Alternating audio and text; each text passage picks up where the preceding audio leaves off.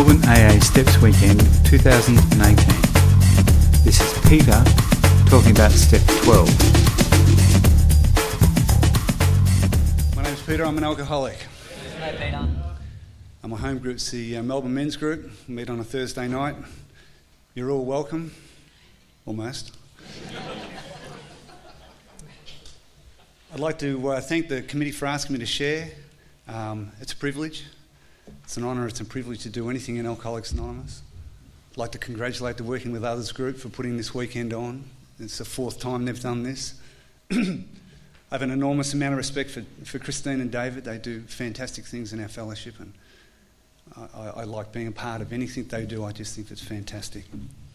I'm the 26th speaker this weekend. I have a sobriety date, 15 June 91. That makes me 26 years sober. I'm the 26th speaker and I'm 26 years sober. I'll be 27 in 2 months.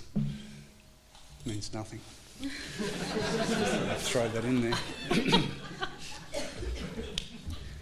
The forward to the first edition of the basic textbook of Alcoholics Anonymous says, to show other alcoholics precisely how we have recovered is the main purpose of this book. And I'm pretty sure, and I've been here for the afternoon session, I would love to have been here the whole weekend, but I have family commitments, it's not possible. But I'm sure that this weekend has done exactly that thing too, to show other alcoholics precisely how we have recovered is the main purpose of this weekend. Because I guess you've listened to 26 people people share their experience, strength and hope on how the Alcoholics Anonymous program works in their life, in particular 12 steps. And as Garrett spoke so very well, both the speakers, fantastic. I just don't really know what I'm going to say.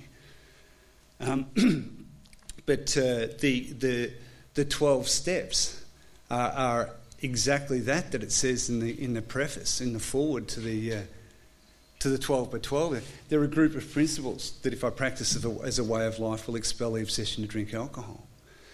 The whole objective of the 12 steps is to enable me to have this experience, to have this personality change sufficient to recover from alcoholism.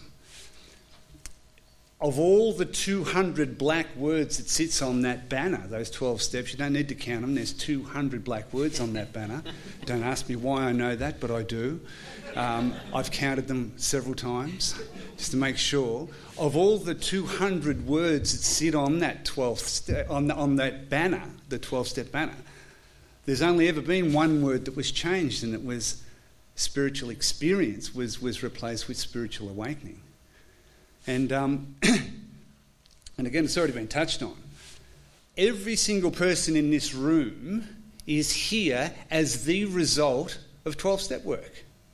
I'm going to think, oh, big deal, a guy carried it at me, whatever. But I'm not talking about that. Let's go wind it back a little, and Gareth touched on it. We are here tonight because Bill Wilson was a 12-step activist the moment that he got sober. The moment he came out of towns on about 14th of December 1934, he immediately did what Ebby had encouraged him to do. Ebby said that it was important for him to practice these principles in all his affairs, but it was especially important that he tried to work with others as Ebby had done with him.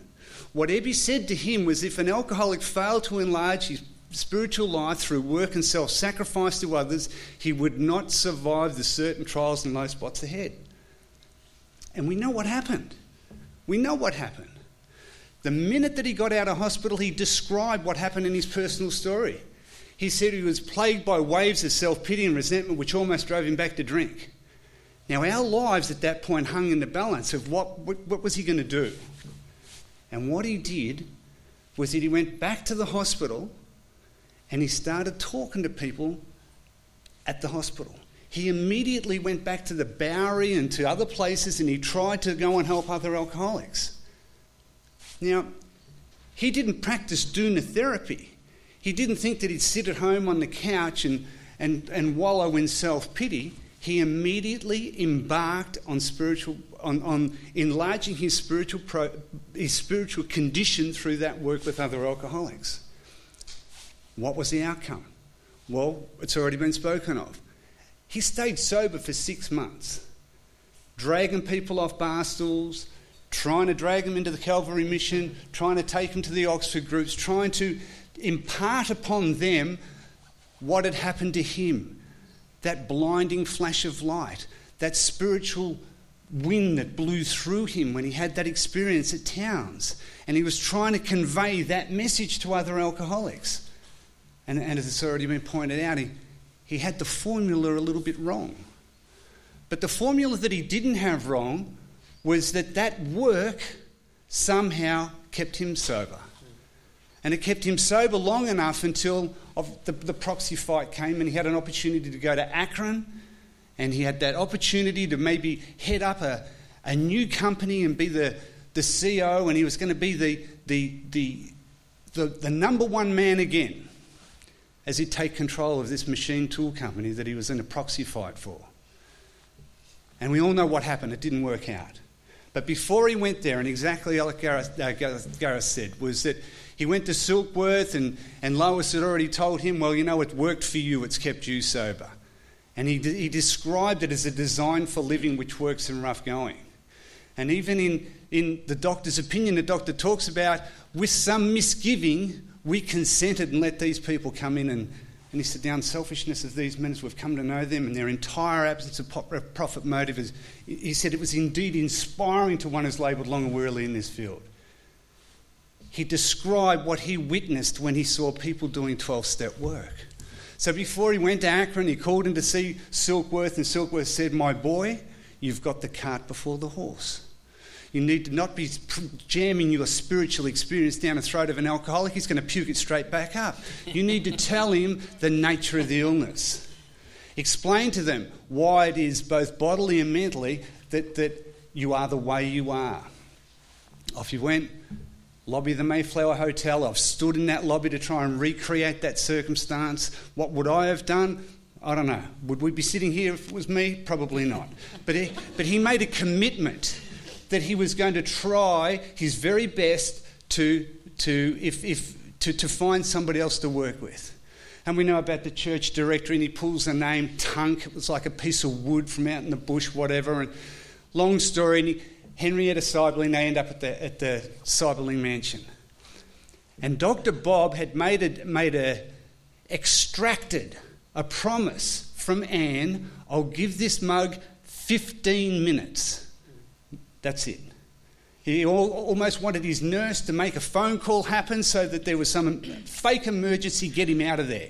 Because he didn't want to be listening to anyone more preaching to him about his drinking. Now, if Bill Wilson had walked in there and started preaching to Dr. Bob about a spiritual experience, we wouldn't be sitting here either. Because for 2 years, Dr. Bob he was a far more spiritual man than Wilson ever became. He'd been in the Oxford groups, and he was far better read in the book than what Bill Wilson was. But Bill Wilson, he did exactly what Gareth said. He told him the condition of the body and the mind which it is to be an alcoholic. But the other thing that he told him, and this was the important part, he said to him, I need you more than you need me. In other words, exactly like Gareth read from the book, nothing so much ensured immunity for its intensive work with other alcoholics that worked when other activities failed. And that's what Wilson was doing there. He was trying to help the doctor, yeah, but he was there because it helped him. He knew that for 6 months he'd been working with others and it helped him. And he was there to try and see if he could help the doctor. 15 minutes was the commitment that the doctor gave Anne that he would give this mug. Didn't get there until the second day because he was too drunk the day before on Mother's Day to get there. The next day they got there. 15 minutes turned out to be 6 hours and 15 minutes. And again, he made the comment, and it was read from the book. He was the first man who spoke to me not from books, not from theory, but from his own practical experience. In other words, he spoke my language. And that's what we do. The American psychologist Carl Rogers has like a one-line thing. He almost fathered the humanistic approach to psychology. And his one line is unconditional positive regard. And that's what the 12th step is. You see, there used to be a pamphlet around. It's not around anymore, and I don't even know if it was a pamphlet, but it used to be printed up. David would remember it, and there'd be other people here that would. And it was called AA and the Higher Power. And it talked about who God bestowed the ability to work with other alcoholics with. Not to the learned people, not to the doctors, not to the psychologists, not to the clergy, but he bestowed that gift with a fellow sufferer. Because only a fellow sufferer would be able to then enable somebody else to know what it was that they needed to do in order to recover once they established that language of the heart that we talk about. One alcoholic talking to another alcoholic to help him to take actions that he would not ordinarily take. The book is really, really clear about what I need to do. The 12 steps is having had a spiritual awakening as the result. It's the whole objective of the exercise. There's no other reason that I do the 12 steps other than to have a spiritual experience or a spiritual awakening. We know they both bring about the same result. One happens quickly, one happens slowly. What happened to Wilson was something, the blinding flash of light, very quickly. But he said most experiences are what the Harvard psychologist James calls the educational variety, because over a period of time, little bit by little bit, they change that educational variety. That's called a spiritual awakening. And that's why they changed it in that 12th step. They said you had that blinding flash of light, but we didn't. That's why in the later editions of the book, we've got the appendice in the back of 569 or whatever it is to explain.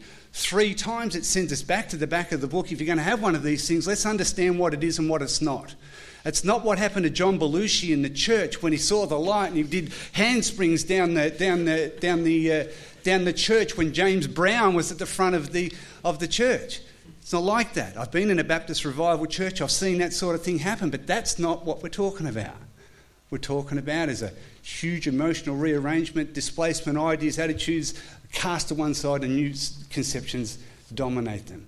In other words, to have that entire psychic change that Silkworth talked about, a personality change just sufficient enough to recover from alcoholism, to be restored back to sanity, to have the ability to discern right from wrong, to not have that head that believes that alcohol is an answer to my problems and it's not. The sense of ease and comfort is no longer my solution. I have a new solution. The solution is through doing these actions. And it's only by doing these actions that I get the results. A lot of people, you hear them saying, and well-meaning people at that too, and good on them, they say, you've got to give this thing away to keep it. I don't believe that at all. I don't believe it at all. You don't give it away to keep it, you give it away to get it. The only way that I get this is by giving it away. I'll go one step further than what Gareth said. I don't have a moral responsibility here to pass the 12th step on. That's a contract that I entered when I took on the responsibility of going through the steps. I only get the 12th step if I'm prepared to give it away. If I'm not prepared to give it away, if I'm not prepared to share it with another individual, it'll be taken from me. I am mandated through the experiences and through what I've achieved in Alcoholics Anonymous that the only way I get to keep it is by giving it away. I don't give it away to keep it, I give it away to get it. And by giving it away is the only way that I will get it. Everything in Alcoholics Anonymous revolves around the 12th step, and it doesn't matter from whichever angle you come from. Every bit of service we do, every committee that we go on, every convention we go to, every event that's ever run in Alcoholics Anonymous all has that single primary purpose: to carry the message to the alcoholic who still suffers. What's the message? Well, it's the message contained in that book. To show other alcoholics precisely how we have recovered. That's the main purpose of the book. It's the only reason that Alcoholics Anonymous is what it is. To try and help the guy who hasn't yet found out how to get out from underneath where he's at. The girl, she said, how our past becomes our present. will not regret the past and wish to shut the door on it. My past is my greatest asset, because today that becomes the very tools that I can use in order to help somebody else identify. To help somebody else understand that, you know what, you don't suffer from terminal uniqueness, you suffer from a disease called alcoholism, and it has causes and conditions. And at the same time to that, there's a solution to that. And if you take these actions that look really dumb and non-applicable to anyone who's got half a degree of intelligence, but the evidence in Alcoholics Anonymous suggests it works. See, Alcoholics Anonymous is a program of attraction rather than promotion. It's an evidence-based program. I witness results and I see evidence and I know that Alcoholics Anonymous works. It tells me my job is to lay out the simple kit of spiritual tools that were laid at my feet. In every meeting of Alcoholics Anonymous, that's exactly what should happen. I should not have to listen to rubbish that's got absolutely nothing to do with what I'm here for. Alcoholics Anonymous is a sacred place that we've got to keep pure and succinct. It needs to be a place where our primary purpose is the most important thing.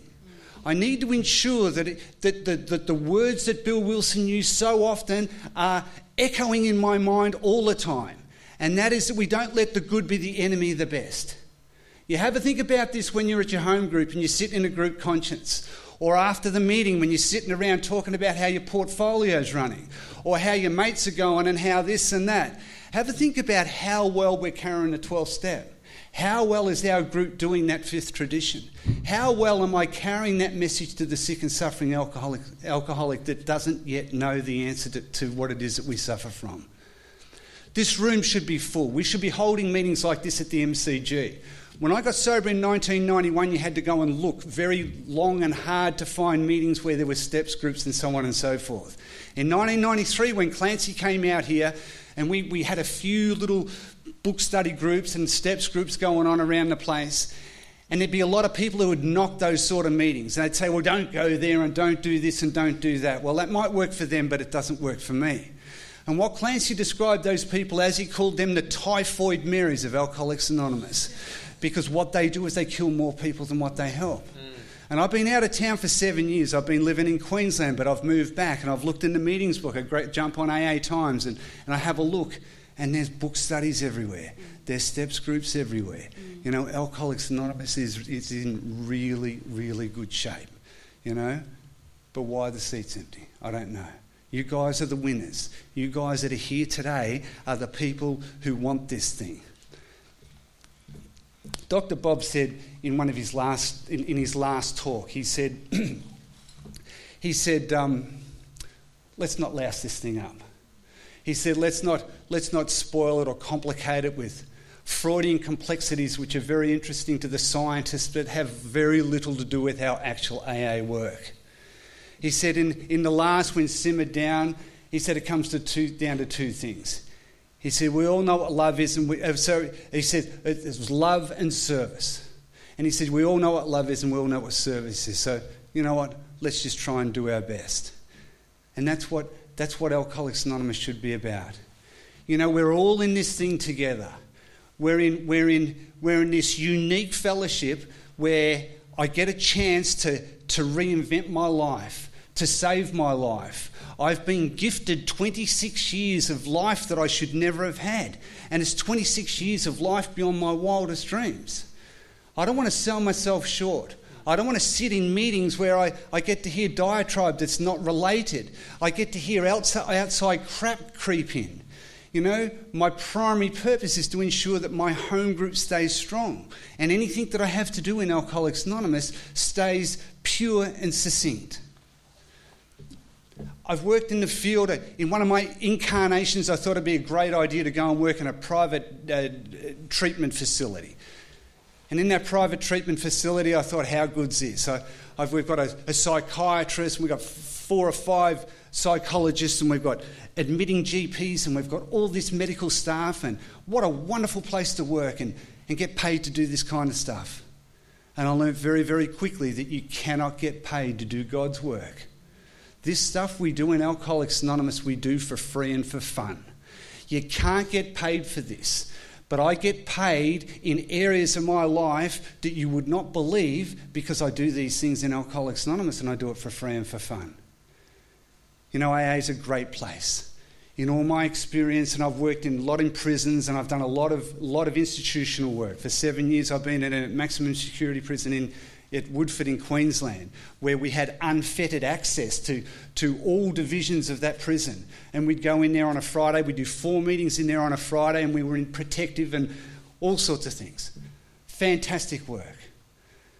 You know, Alcoholics Anonymous is not for those who need it. I think it was. I've seen lots of people who need it, in the institutions, in the private hospitals, in the treatment facilities I've worked in. I've seen lots of people in those facilities that need Alcoholics Anonymous. You'd think, well, then Alcoholics Anonymous is obviously for those who want it. Well, maybe. But I know a lot of people who want to get fit and they get a gym membership, but they don't go to the gym. I know a lot of people who want to lose weight. My best mate in Alcoholics Anonymous, who died a long time ago, he wanted to give up smoking. He even had patches to give up smoking. But they were in the glove box of his car. And he said, PT, my car has not had a cigarette since. Alcoholics Anonymous is not for those who need it, and it's not for those who want it. My sponsor's very, very clear about this. Alcoholics Anonymous is for those who do it. This is an action-based program. And what is it that I need to do? What it that I need to do is carry this message. Not some bastardised, changed, garbled thing that's come down the pipe after a number of years, but the clear, precise, specific, clear-cut directions that are outlined in the basic textbook of Alcoholics Anonymous. To go to those guys in that prison and hopefully answer those 2 questions on page 44 that says, if when you honestly want to, you cannot quit entirely, or if when drinking you have little control over the amount you take, then you're probably an alcoholic. And if that be the case, you're suffering from a condition which only a spiritual experience will conquer. To enable them through identification, by telling them the truth, by trying to be a person who reflects the paragraph on page 18, that I am the ex-problem drinker who has found this solution, properly armed with the facts about myself in relation to that book. Not my opinion, myself in relation to that book. If I want to be good at this, if I want to be efficient at carrying the message of Alcoholics Anonymous, it is imperative that I know my subject matter. And the only way I will ever learn and how to apply my subject matter is when I'm prepared to share it with somebody else. And the 12th step forces me to know it, to practice it, to put it into action, and to ensure that the person who I'm trying to work with gets that undilated truth. I'll finish. Dr. Bob, he synthesised it down to 7 words. He said, trust God, clean house, and work with others. I can get it down to 1. This is for me, not for you, this is for me. But I can get it down to 1 word, and this is what I need to do. I just need to do more. Thanks for asking me to share.